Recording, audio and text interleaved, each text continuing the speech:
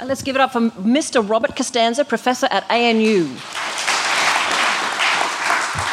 Thanks. Sorry, I've been corrupted by PowerPoint, evidently.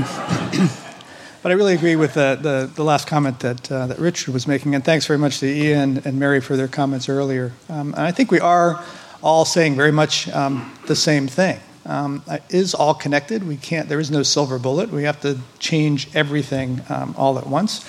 And I think fundamentally we have to change our goals. What are we really trying to achieve? Which of these buttons goes forward? The green one in the middle? The big green one. Okay.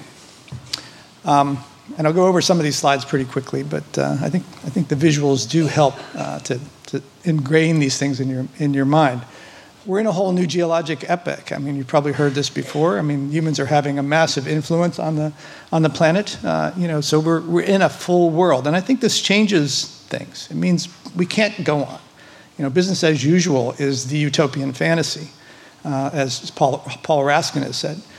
We have to create a more sustainable and more desirable. And as Richard was saying, it's really a matter of saying what is it that we want more of, and what do we want less of. But that's going to take thinking and acting differently.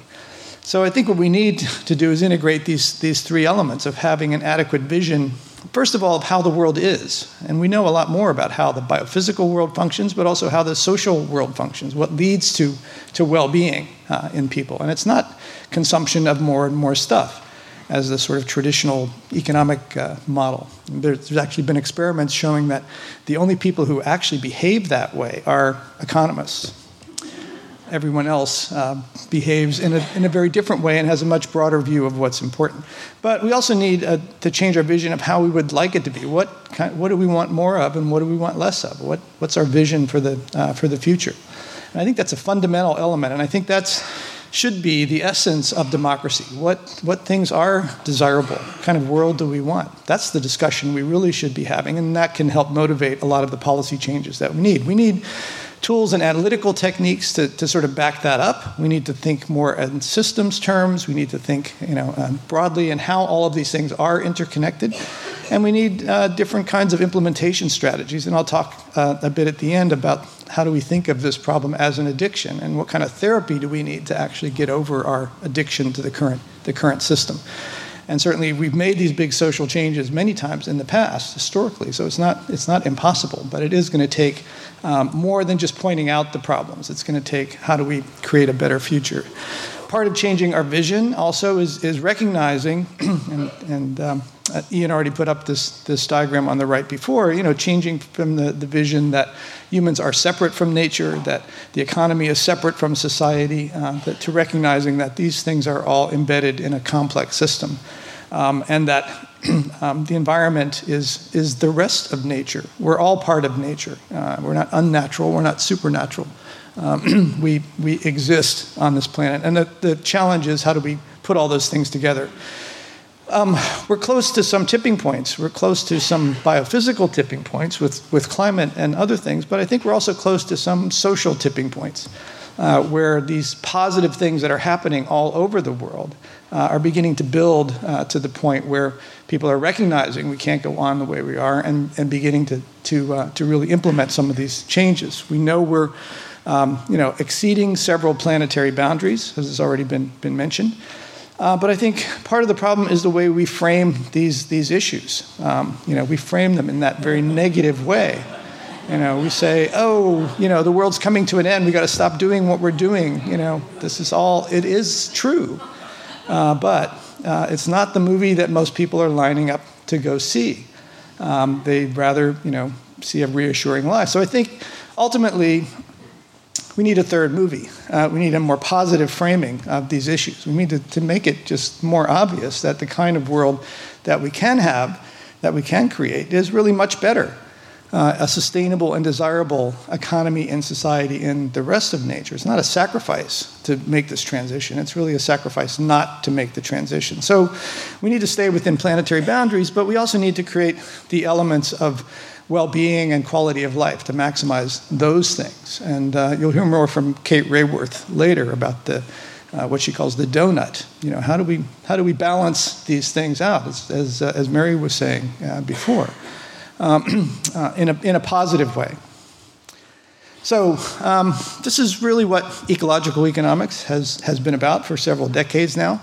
It has these three major goals or questions. How do we have an ecologically sustainable scale of the economy within society, within the rest of nature? How do we have a socially fair distribution of resources, both within the current generation of people, but also between current and future generations, between humans and other species? And how do we allocate our resources efficiently?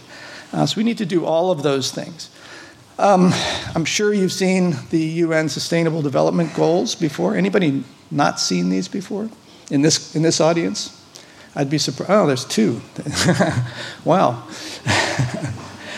I think this is a significant global event. I mean, it's the first time in human history that the entire planet, all the governments of the world, have agreed, to a much broader set of goals than simply more growth of GDP, including, reducing poverty and hunger and improving, reducing inequality, protecting the climate and the marine and terrestrial resources. So there's a long list, peace and justice, partnerships for the goals.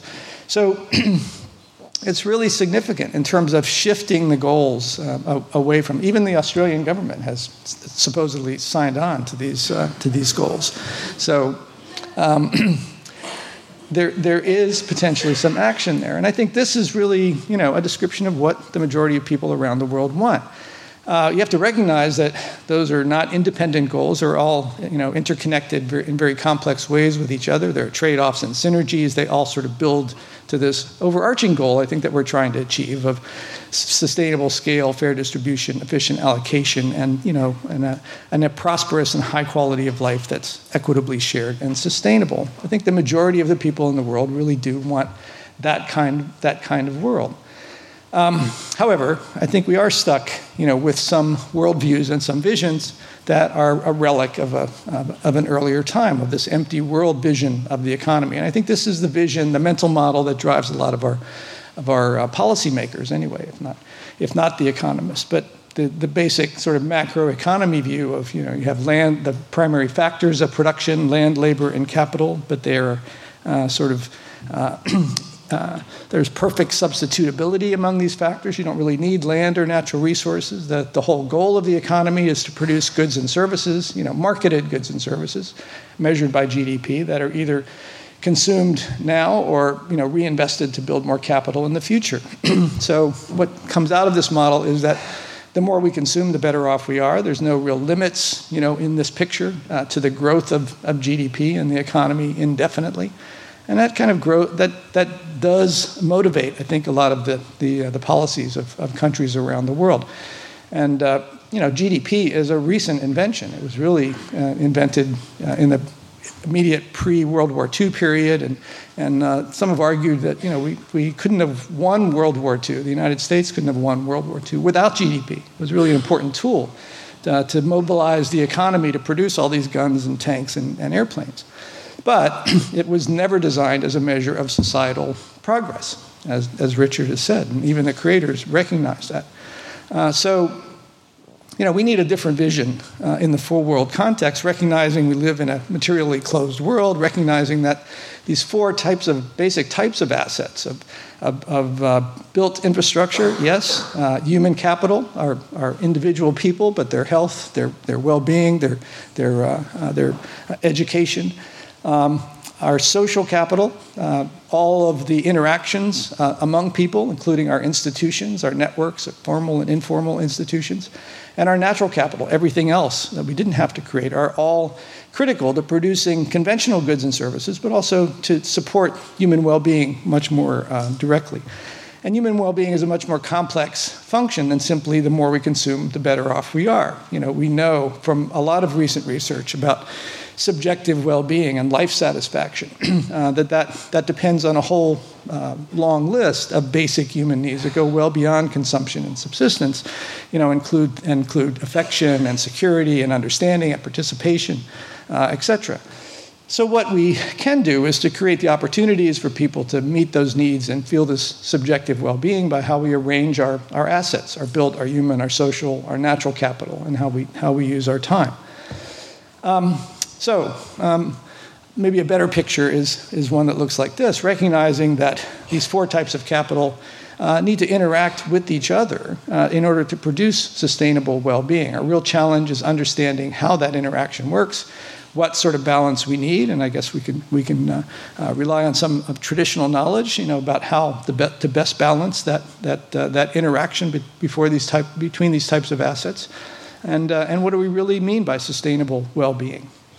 For example, 20 years ago now, tried to estimate, how much does the natural capital component contribute to human well-being, and came up with some startling answers, that it was much more than conventional GDP at the time. And these are all services that we don't have to pay for, the maintenance of the climate, the provision of water, and there's a whole long list of ecosystem services that are provided by functioning natural ecosystems. One thing we didn't control was what they put on the cover of the magazine. They said pricing the planet. We didn't really mean pricing. We meant valuing the planet. Because most of these services are outside the market and should remain outside the market. They're common property. They're public goods. So they're not measured by exchange values. They're not intended to be exchanged in markets, but they are nevertheless supporting sustainable human well-being in a very fundamental way. More recently, we updated that to see how things have changed and recognized that over the last 20 years or so, because of land use change, because of desertification, loss of coral reefs, et cetera, we've lost about $20 trillion per year in the value of these ecosystem services. It's a huge number. Now, you can argue with our methods, and several have, but I think the bottom line here is it's probably still a conservative estimate of the relative contribution to human well-being, and by putting a number on it, I think we can make that point more obvious. Another little exercise we did was to estimate what's the benefit-cost ratio for protecting our natural capital assets, using this global scenario of expanding the terrestrial reserve network to cover 15% of the terrestrial biosphere and 30% of the marine biosphere. That would cost a mere $45 billion a year to build and maintain, but the net benefits, the difference between the current land use and what it might be converted to, was on the order of $4 to $5 trillion a year. So a 100 to 1 benefit-cost ratio. And I challenge you to find a better, investment these days as far as the social value of these investments.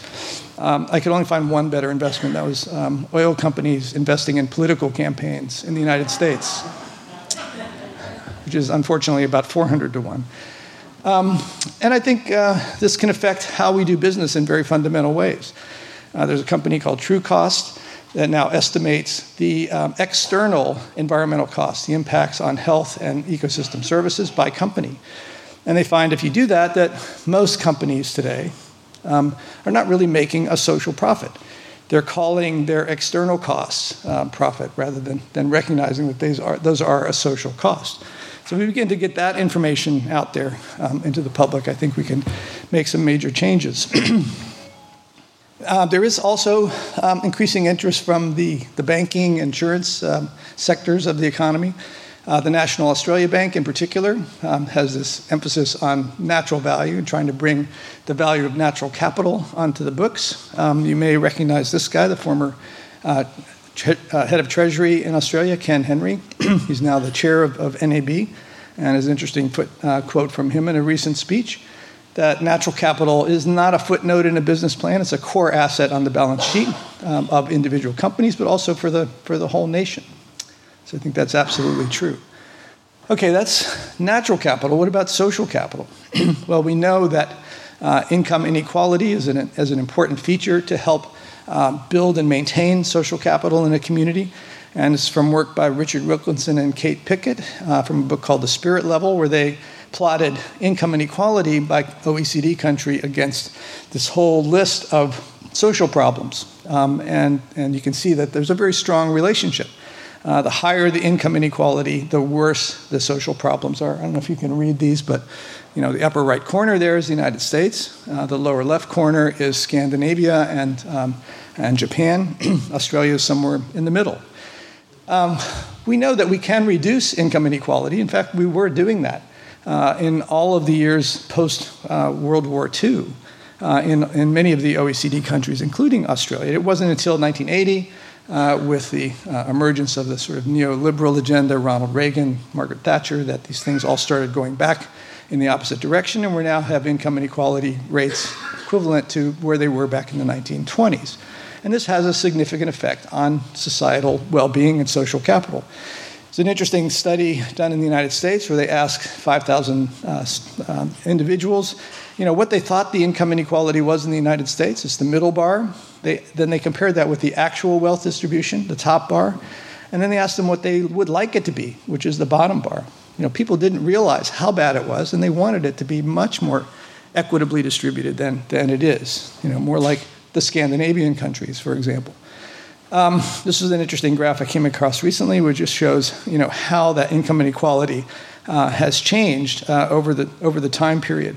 From 1980, you can see that's how it was distributed, or the growth in income was distributed across the income classes, and so a lot of the growth was going to the lower income groups, whereas in 2014, almost all of the positive growth is going to the top 1%.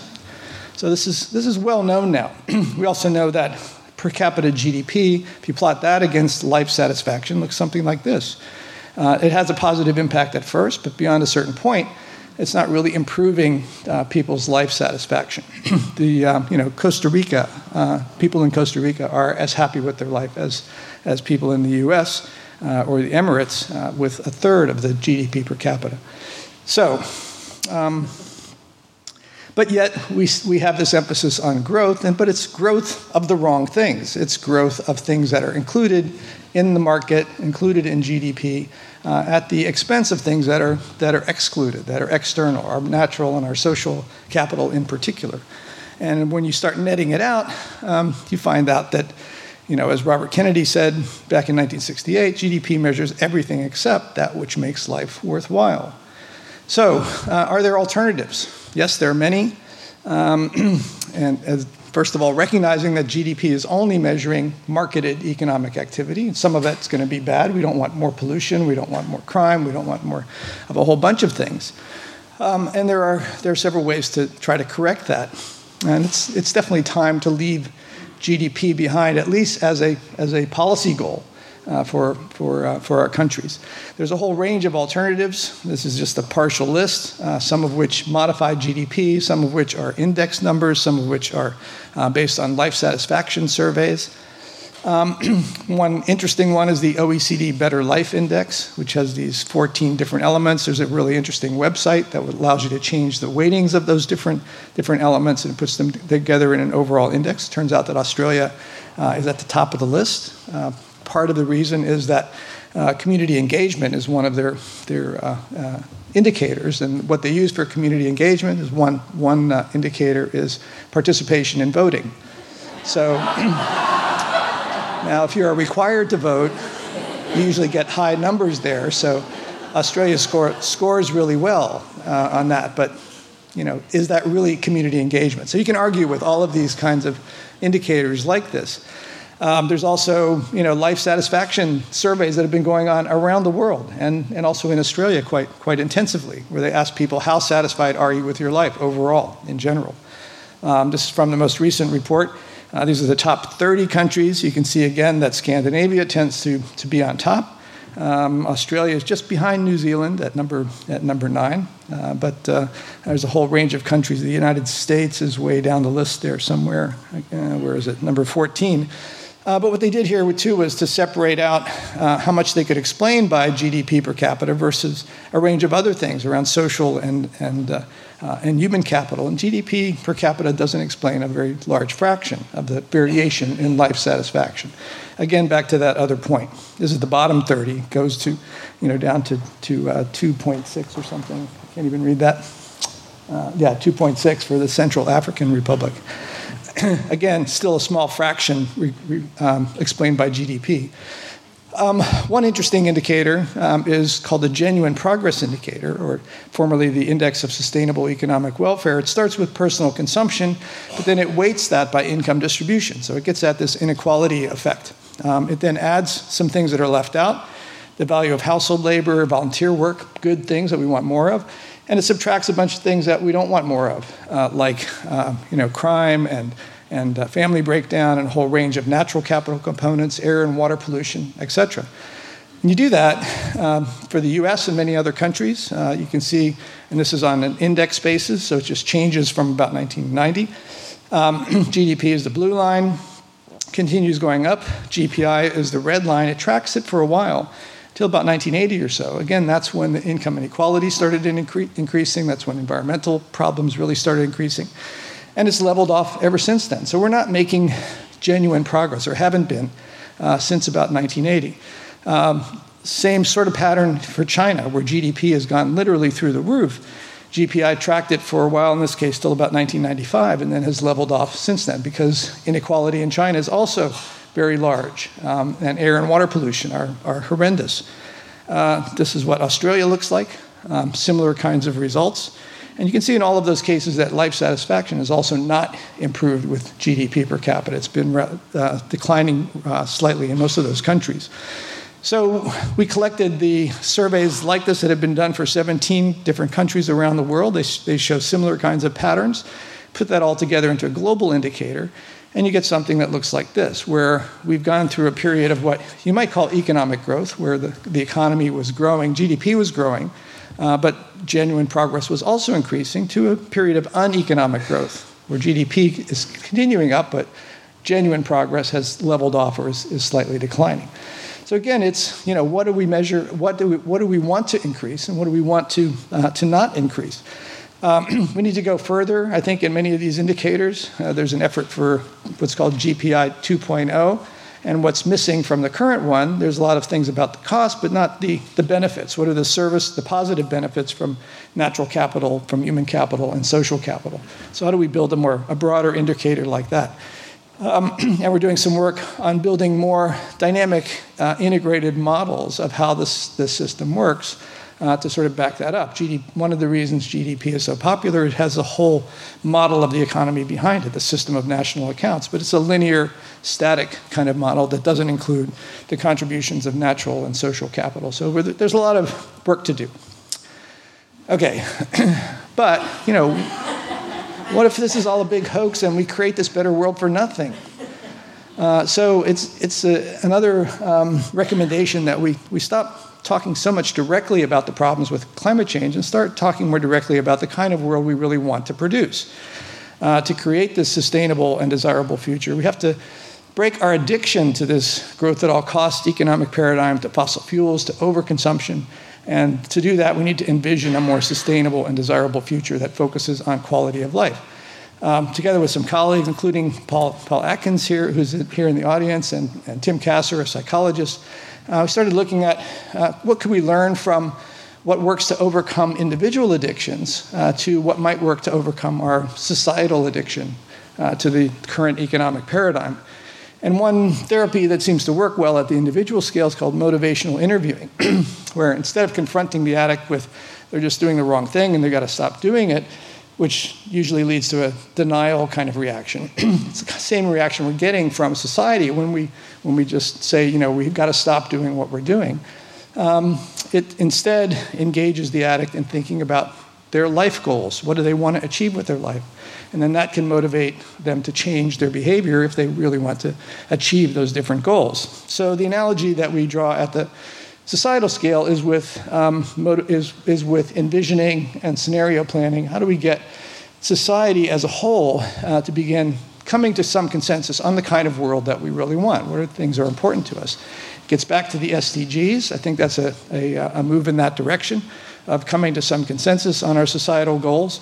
There's also been a lot of scenario planning work that's been done in this area. This is from the Great Transition Initiative, which you may have heard of. They have a great website, and they have been looking at these 4 basic scenarios, which are kind of archetypical for a lot of scenario work. That's based on, do we continue to focus on just GDP growth, just marketed growth, or do we focus on a broader definition of well-being? Versus do we focus on the community and the well-being of the whole community versus individual well-being? And it creates these 4 scenarios going forward. Market forces is kind of business as usual. Policy reform, we do more government intervention, still focused on GDP growth, versus fortress world is it's really everybody for themselves, and the great transition is we're all in this together. The challenge, I guess, is how do you communicate this and engage the broader public in having this discussion of the kind of world that we all want? We can do it with words, we can do it with pictures. I think ultimately we need to do it with much more engaging ways of doing this. Think of a Hollywood blockbuster movie that had some description of these 4 futures, and then get people to vote. Which kind of world do we really want? I'll take a quick survey. Who's in favor of Fortress World? Although that's one guy there. Even though that's where, that's kind of Trump world. That's where the United States seems to be headed. Even market forces, people are not really, in favor of that. When we actually did some survey work here in Australia and asked people, we had a sample of about 2,500 individuals who read about these 4 scenarios, took a survey, and the results look something like this, that in fact, the vast majority of people prefer, if their first option is the great transition SDG kind of world.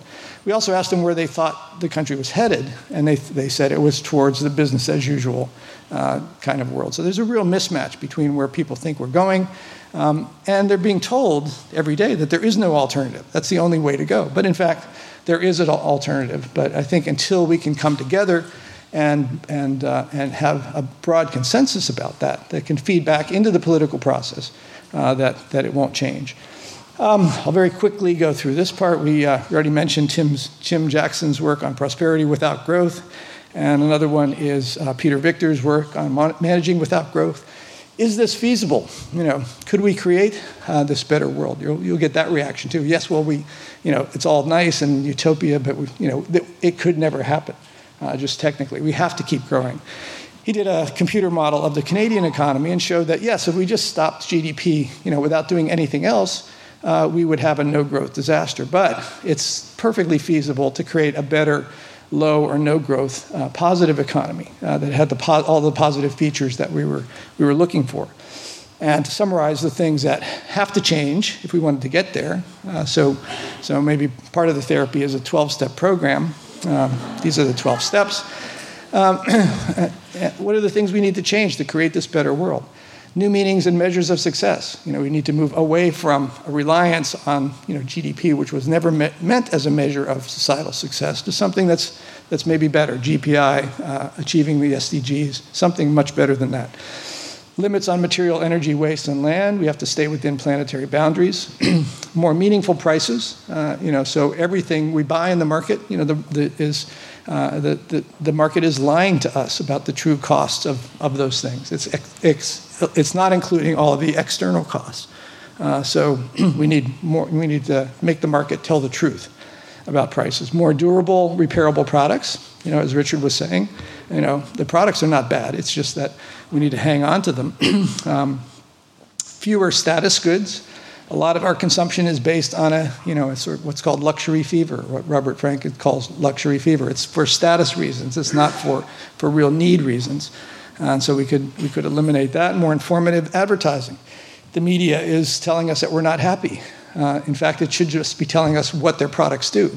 And better screening of technology. So technology is a good servant, but a poor master. So we shouldn't pursue any technology or anything that we come up with. Is it serving our larger social goals? More efficient capital stock. This is the equivalent of consumer goods. More local, less global. Not just because it reduces the cost of transport, but because local economies really support human well-being. They support social capital. They support a whole range of other things that are included in well-being but are not picked up by market transactions. Reduced inequality is extremely important. We talked about this. Less work, more leisure. Anybody opposed to this one? And finally, education for life and not just work.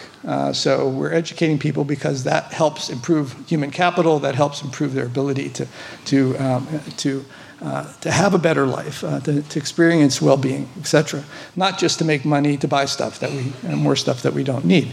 So getting back to our original idea, we need a better vision of how the world works. We need, how we would like it to be, and we need these various tools and analytical techniques and implementation strategies to create this better world.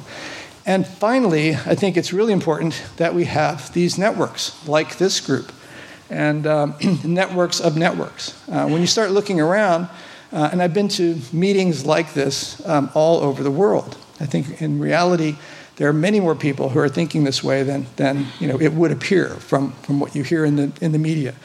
This is just one other group called the Alliance for Sustainability and Prosperity. But I think what we need to do now is to build that united front. How can we create the vision that we all share? What's the world that we all want? And also we need to communicate more broadly what these solutions look like.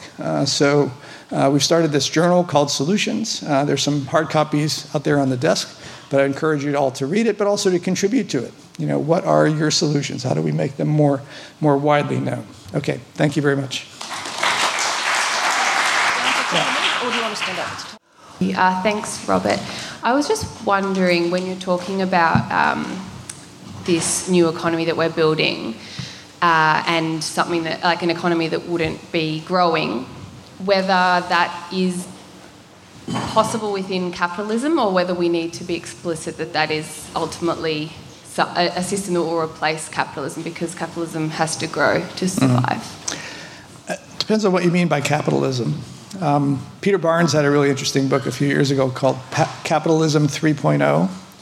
And his point was it's really about property rights and how we distribute property rights over the system. And capitalism, if you think about capitalism as being privatizing everything, then yes, that has to change. That doesn't mean we should eliminate private property.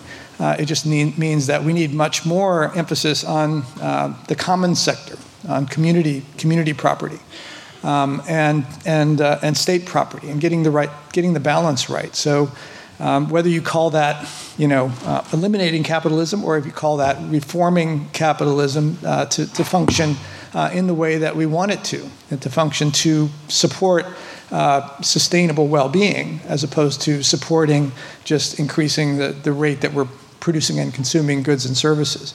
So I don't know if that answers your question, but it will be a different form. And you can see, that capitalism is not one size fits all anyway. You have the Scandinavian countries that are you could say that they are a form of capitalism, but they're much more socially oriented. They're much more focused on these broader social goals. So if we shift away, and it gets back to this thing about do we want GDP to grow or decline or et cetera? Really, that's not what we should be measuring in the first place. What we really should be measuring is, are we improving sustainable well-being? And the allocation of property rights and ownership and capital, I think, is going to be part of that. Personally, I think we need to have much more community ownership, community involvement, participation, because that improves well-being. And we know that from the research, the psychological research that's out there. So I think that where we need to go is a form of an economy that has much less of that sort of privatized capitalism, and much more of the social engagement with capital, natural capital, social capital, etc. I don't know if I have a good name for that. I call it the Lagom economy. And there's a question from Annabelle. Hello. My name's Annabelle, and I'm involved in a law reform project. And one of the challenges I'm finding is trying to incorporate aspects of the rights of nature, which values the intrinsic value of nature, regardless of how it services humans and society. How do we incorporate that into changes in public policy and law reform without getting sucked into a cost-benefit analysis of what it costs and how it benefits society? Because I fear that we're falling back into that economic paradigm, the traditional one, when we're trying to really engage people about that intrinsic nature regardless of how it services us. Yeah. I think what Annabelle is asking is how do we ensure that our future new economy values the natural world in a way that isn't just falling back into the little boxes of cost-benefit analysis. And even, I'm sure you're aware, ecosystem services is challenged, particularly by a lot of First Nations people, as putting a value on something that cannot be valued in that sense. So I think the question is, how do we think about integrating the more intrinsic values of the natural world into a future Specifically when engaging with the government, when trying to do law reform, how do we convince them to change it? A couple of answers there. First of all, this is not an either-or question. Again, there are different ways to look at the contributions of natural capital to human well-being, and putting expressing those values in monetary units is a way that communicates with a certain audience, but it's certainly not the only way, and it's not like that. This is the only way you should do it. And it's not inconsistent or in conflict with other ways of communicating that value. So basically, it's whatever works, but recognizing that those values exist, that they're not zero, that they are fundamental and they're critical, both to the sustainability of our civilization, but also to our quality of life, now, right now. There are potentially some institutions that need to change. So I think this idea of thinking of these resources as community assets. You've probably heard that in New Zealand, the Wanganui River is now given status as a person. Part of that, I think, is consistent with this idea, like Elinor Ostrom's work on how to manage common property resources. If you don't know, Elinor Ostrom was the first and only woman to win the Nobel Prize in economics, and she's not an economist, she was a political scientist, but her work on common property management by indigenous cultures, and what are the characteristics that allow those commons to be managed in a sustainable way. And there are a set of rules. You have to limit access, you have to have institutions around it, but I think we can develop common asset institutions that are going to be more appropriate. The common asset trusts is one idea for doing that. This is one of Peter Barnes' ideas as well, that's what the common sector needs to do. You think of the ecosystem as something we own together. You think of the atmosphere as something that we all own together. And we've advocated creating an Earth atmospheric trust. So you think of that as the overarching institution. People that damage that asset that belongs to all of us should be charged for that damage. People that contribute to that asset could be rewarded for doing that. But you can manage these assets in a much different way than the conventional private property market-based approach. Can we please give Robert our great appreciation?